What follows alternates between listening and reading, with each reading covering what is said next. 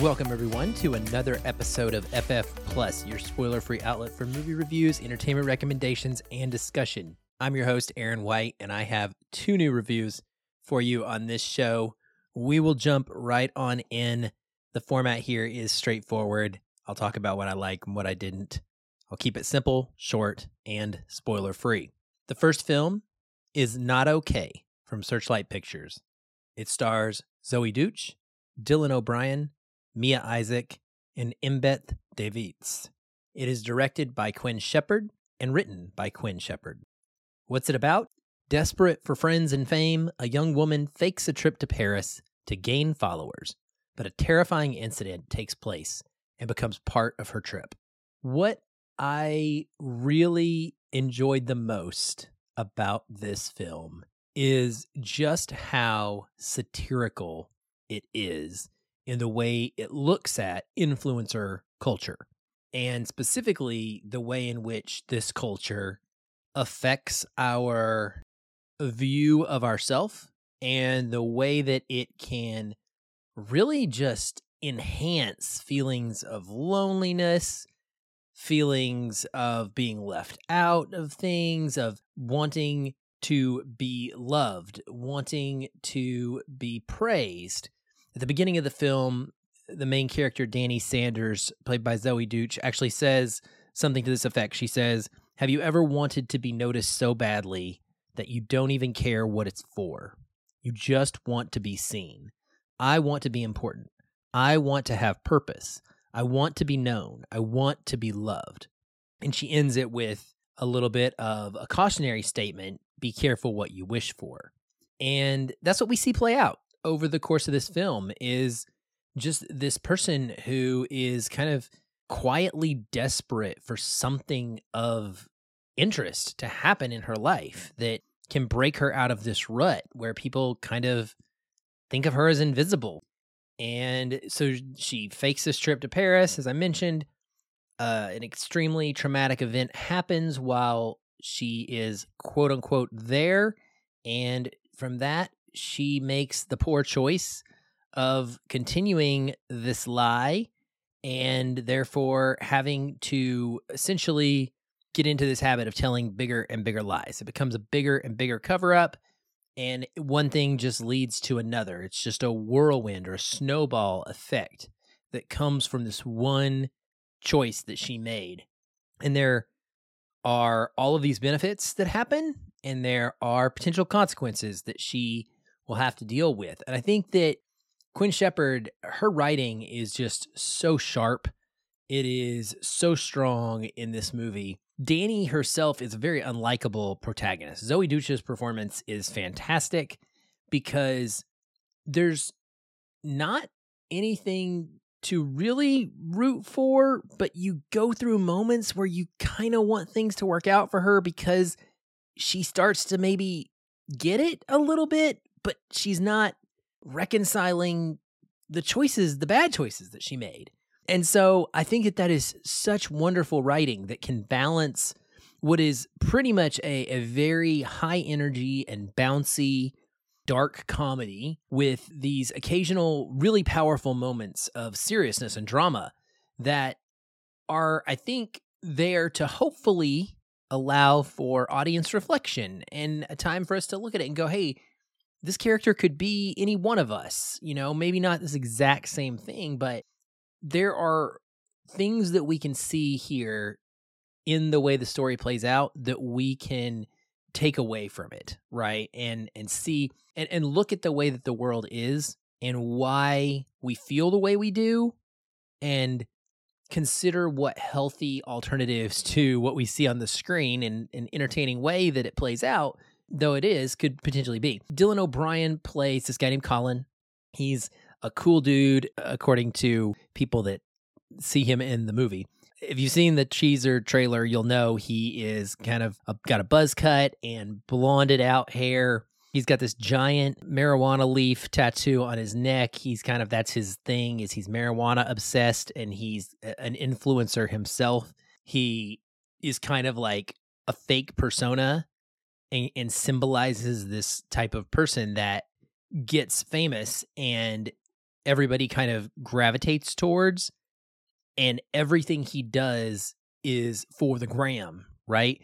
There's a point in this film where the characters go to an influencer party, and that is exactly what it was like. It actually reminded me, on a much lesser scale, I used to go to Yelp Elite events for a couple of years. I was a Yelp Elite reviewer, and we got to go to like unique special tastings, and I felt so special. I would, put it on my Instagram and on my Facebook, and I would get swag from it. And then now, it's almost like being a film critic. Like there's a sense of that as well, something to take pride in. And it's hard. Sometimes you have to really think about like what you're doing and the reasons that you're doing it, and what is the persona that you're putting out on the internet, and why. And you have to be careful with that. It's such a quick hitter of dopamine when you get those likes, when people download and listen to your podcast that you're doing right now. This movie really is just such a great examination of that stuff while being wildly entertaining, in my opinion. Also, can't go without noting Mia Isaac is in this film. I mentioned her in last week's show when I was reviewing the movie Don't Make Me Go. She is amazing in this as well. She plays a fellow trauma survivor group member, and ultimately someone that is a character that is there to kind of show Danny what a real trauma survivor is going through. And the way that they play off of each other and their relationship develops, I really enjoyed. But Mia Isaac is just fantastic and so wonderful, and an absolute rising star. I cannot wait to see where her career goes. I would bet money right now it's going to take off big time in the next couple years. So remember that name. And then lastly, this movie has a great soundtrack, specifically a great soundtrack use, especially one specific Avril Lavigne song that occurs at probably one of my most favorite scenes in the film. I just thought that the choices that Quinn Shepard made throughout the film, the places that she uses music and how she does so, is really, really great. So this will be available streaming on Hulu on July 29th, and I definitely say you got to watch this. If this was in a theater, I might be like, it'd be a fun one to go see, but it's not a movie that by any means has a great cinematic quality to it, or is, you really need to go and see in that way. This is a perfect example of a movie that is coming straight to streaming, and all eyes should be on it, because I have very little negative to say about it. I don't think it's a masterpiece. Think that at times it can kind of go a little bit overboard in its campiness, but it's so much fun that you can overlook that. So I think that it is going to resonate with a large amount of the population. This is a topic that we are all dealing with, and it's carried out and managed in a way that doesn't necessarily make anybody feel bad about themselves. It's just more of a, hey, look at how it could go if you let it get out of control type of scenario. So I'm definitely recommending this for pretty much everybody to stream at home when it becomes available. The other film we have to discuss today is Nope from Universal Pictures.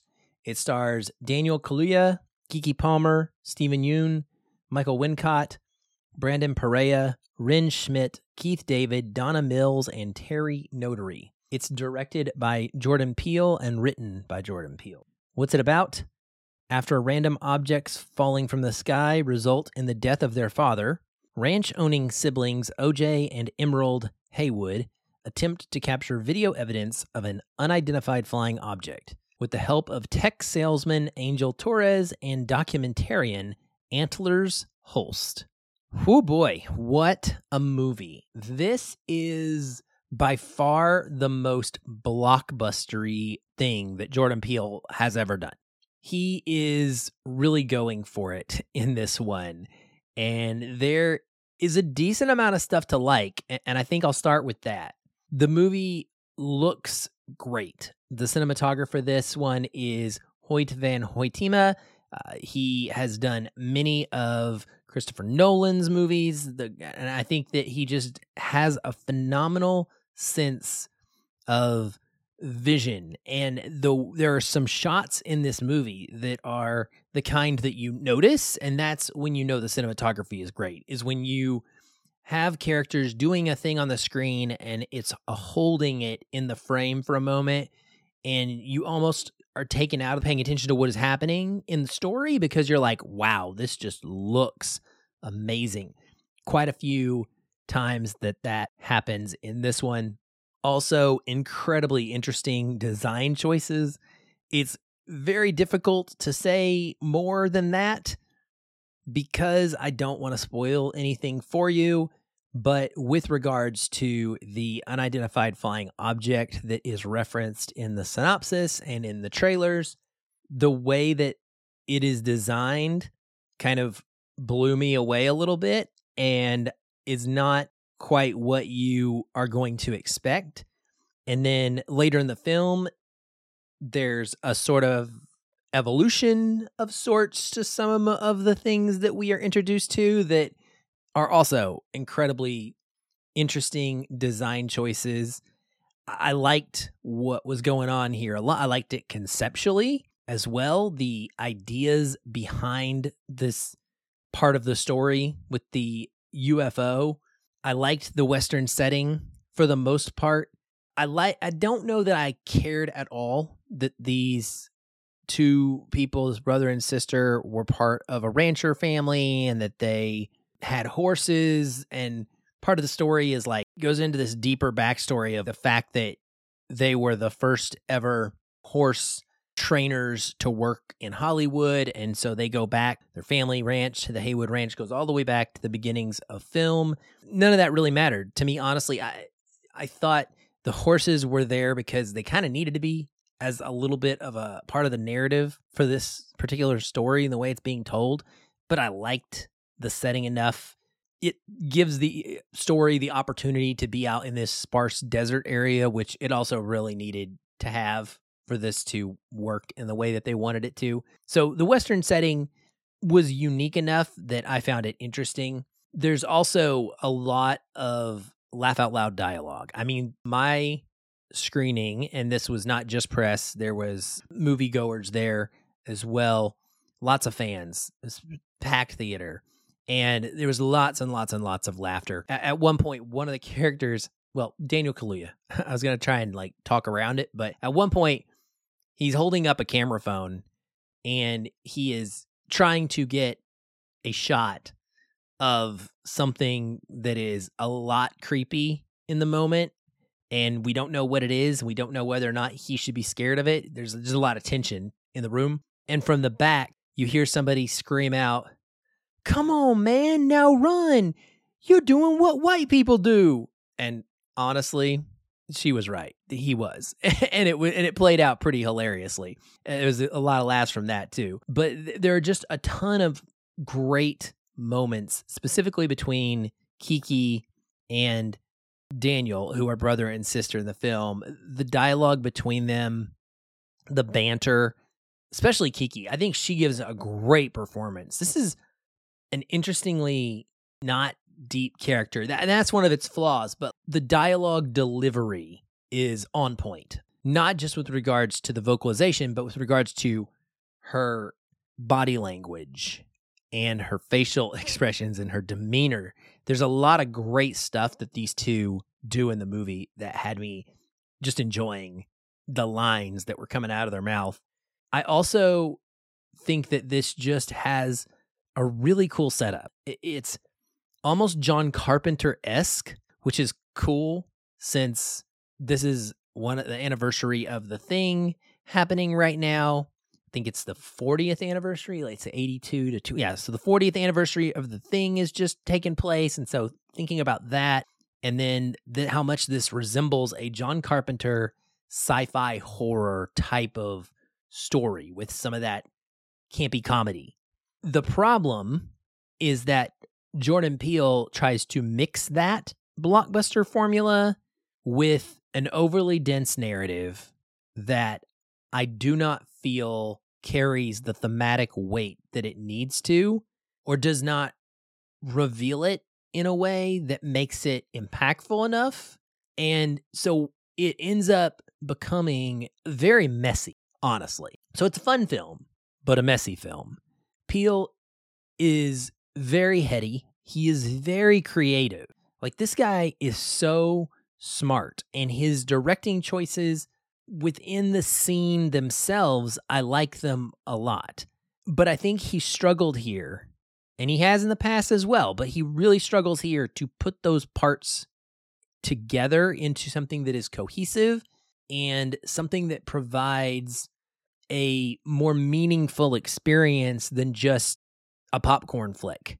And I'm not saying there's anything wrong with a popcorn flick. I love my popcorn movies as well, but the problem is he's trying to make it more than that. And so because of that, and because it doesn't work, it takes away from the enjoyment of the popcorn side. I hope that is making sense, and it will once you see the movie. If you go check it out, I'm almost positive of that. What I was saying earlier about the characters is they frustratingly lack pretty much any character development. So the way that they are introduced at the beginning of the movie, they are the exact same at the end of the movie. They don't go on any sort of emotional journey, and it was tough because I cared what happened to them, but I was not emotionally attached.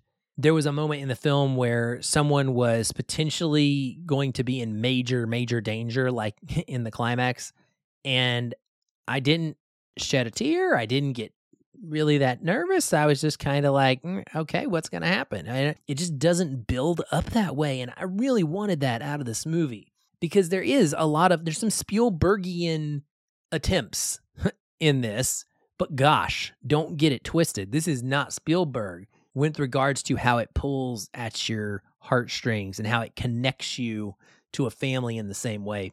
And with regards to this overly heady and thematic weight that doesn't really do anything, is there's some editing choices and some subplots and characters in this that he tries to tie into this bigger idea. And he's clearly going for some metaphors about how white people take everything and how the media takes things away and how black people and minorities in particular historically have had things taken away from them and have lacked success, lacked fame, lacked financial reward for things that they have actually been responsible for accomplishing. And therefore, what happens when you're going really hard to try and make up for that? It's sort of what's going on here. But again, like, it doesn't play out in the way that makes this an entertaining wall-to-wall experience. There's dips, there's peaks, and there's valleys, unfortunately. So I still think that Jordan Peele has a masterpiece in him. I really do. He is supremely talented, and he has shown us that he can do amazing things. For me, I haven't seen one yet, but I think that it will come one day. Nope is available in theaters on July 22nd.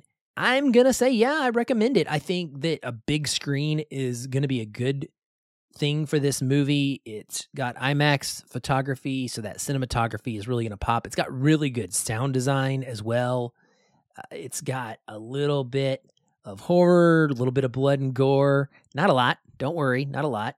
It's got a little bit of a sci-fi tinge. It's got that westernness to it. There's a lot. It's definitely got urban nature to some of the characters. It's a intriguing mix, and it's worth checking out just to see what someone this creative can come up with, whether or not it all works for you or not. So yeah, I mean, despite the fact that it's not anywhere near the masterwork that I was hoping for, I will always want Jordan Peele to make. It's certainly one that's probably worth seeing. Well, that's it for this week on FF Plus. I hope that some of this information will help you make a decision. And if you do see one of the films that I talk about, as always, let me know. You can find me on social media on Twitter at Aaron L. White. That's AARONELWHITE. Same handle on Letterboxd. You can find me on Facebook. You can find me in the Feelin' Film Facebook discussion group. There's links to all this good stuff in the show notes as well of every episode. If you enjoy the show, please help us out. Leave us a 5-star review on Apple Podcast and some kind words or rate us, review us on Spotify, really wherever you're listening. It does do us a lot of good. I'll be back soon. Until then, keep watching and keep feeling film.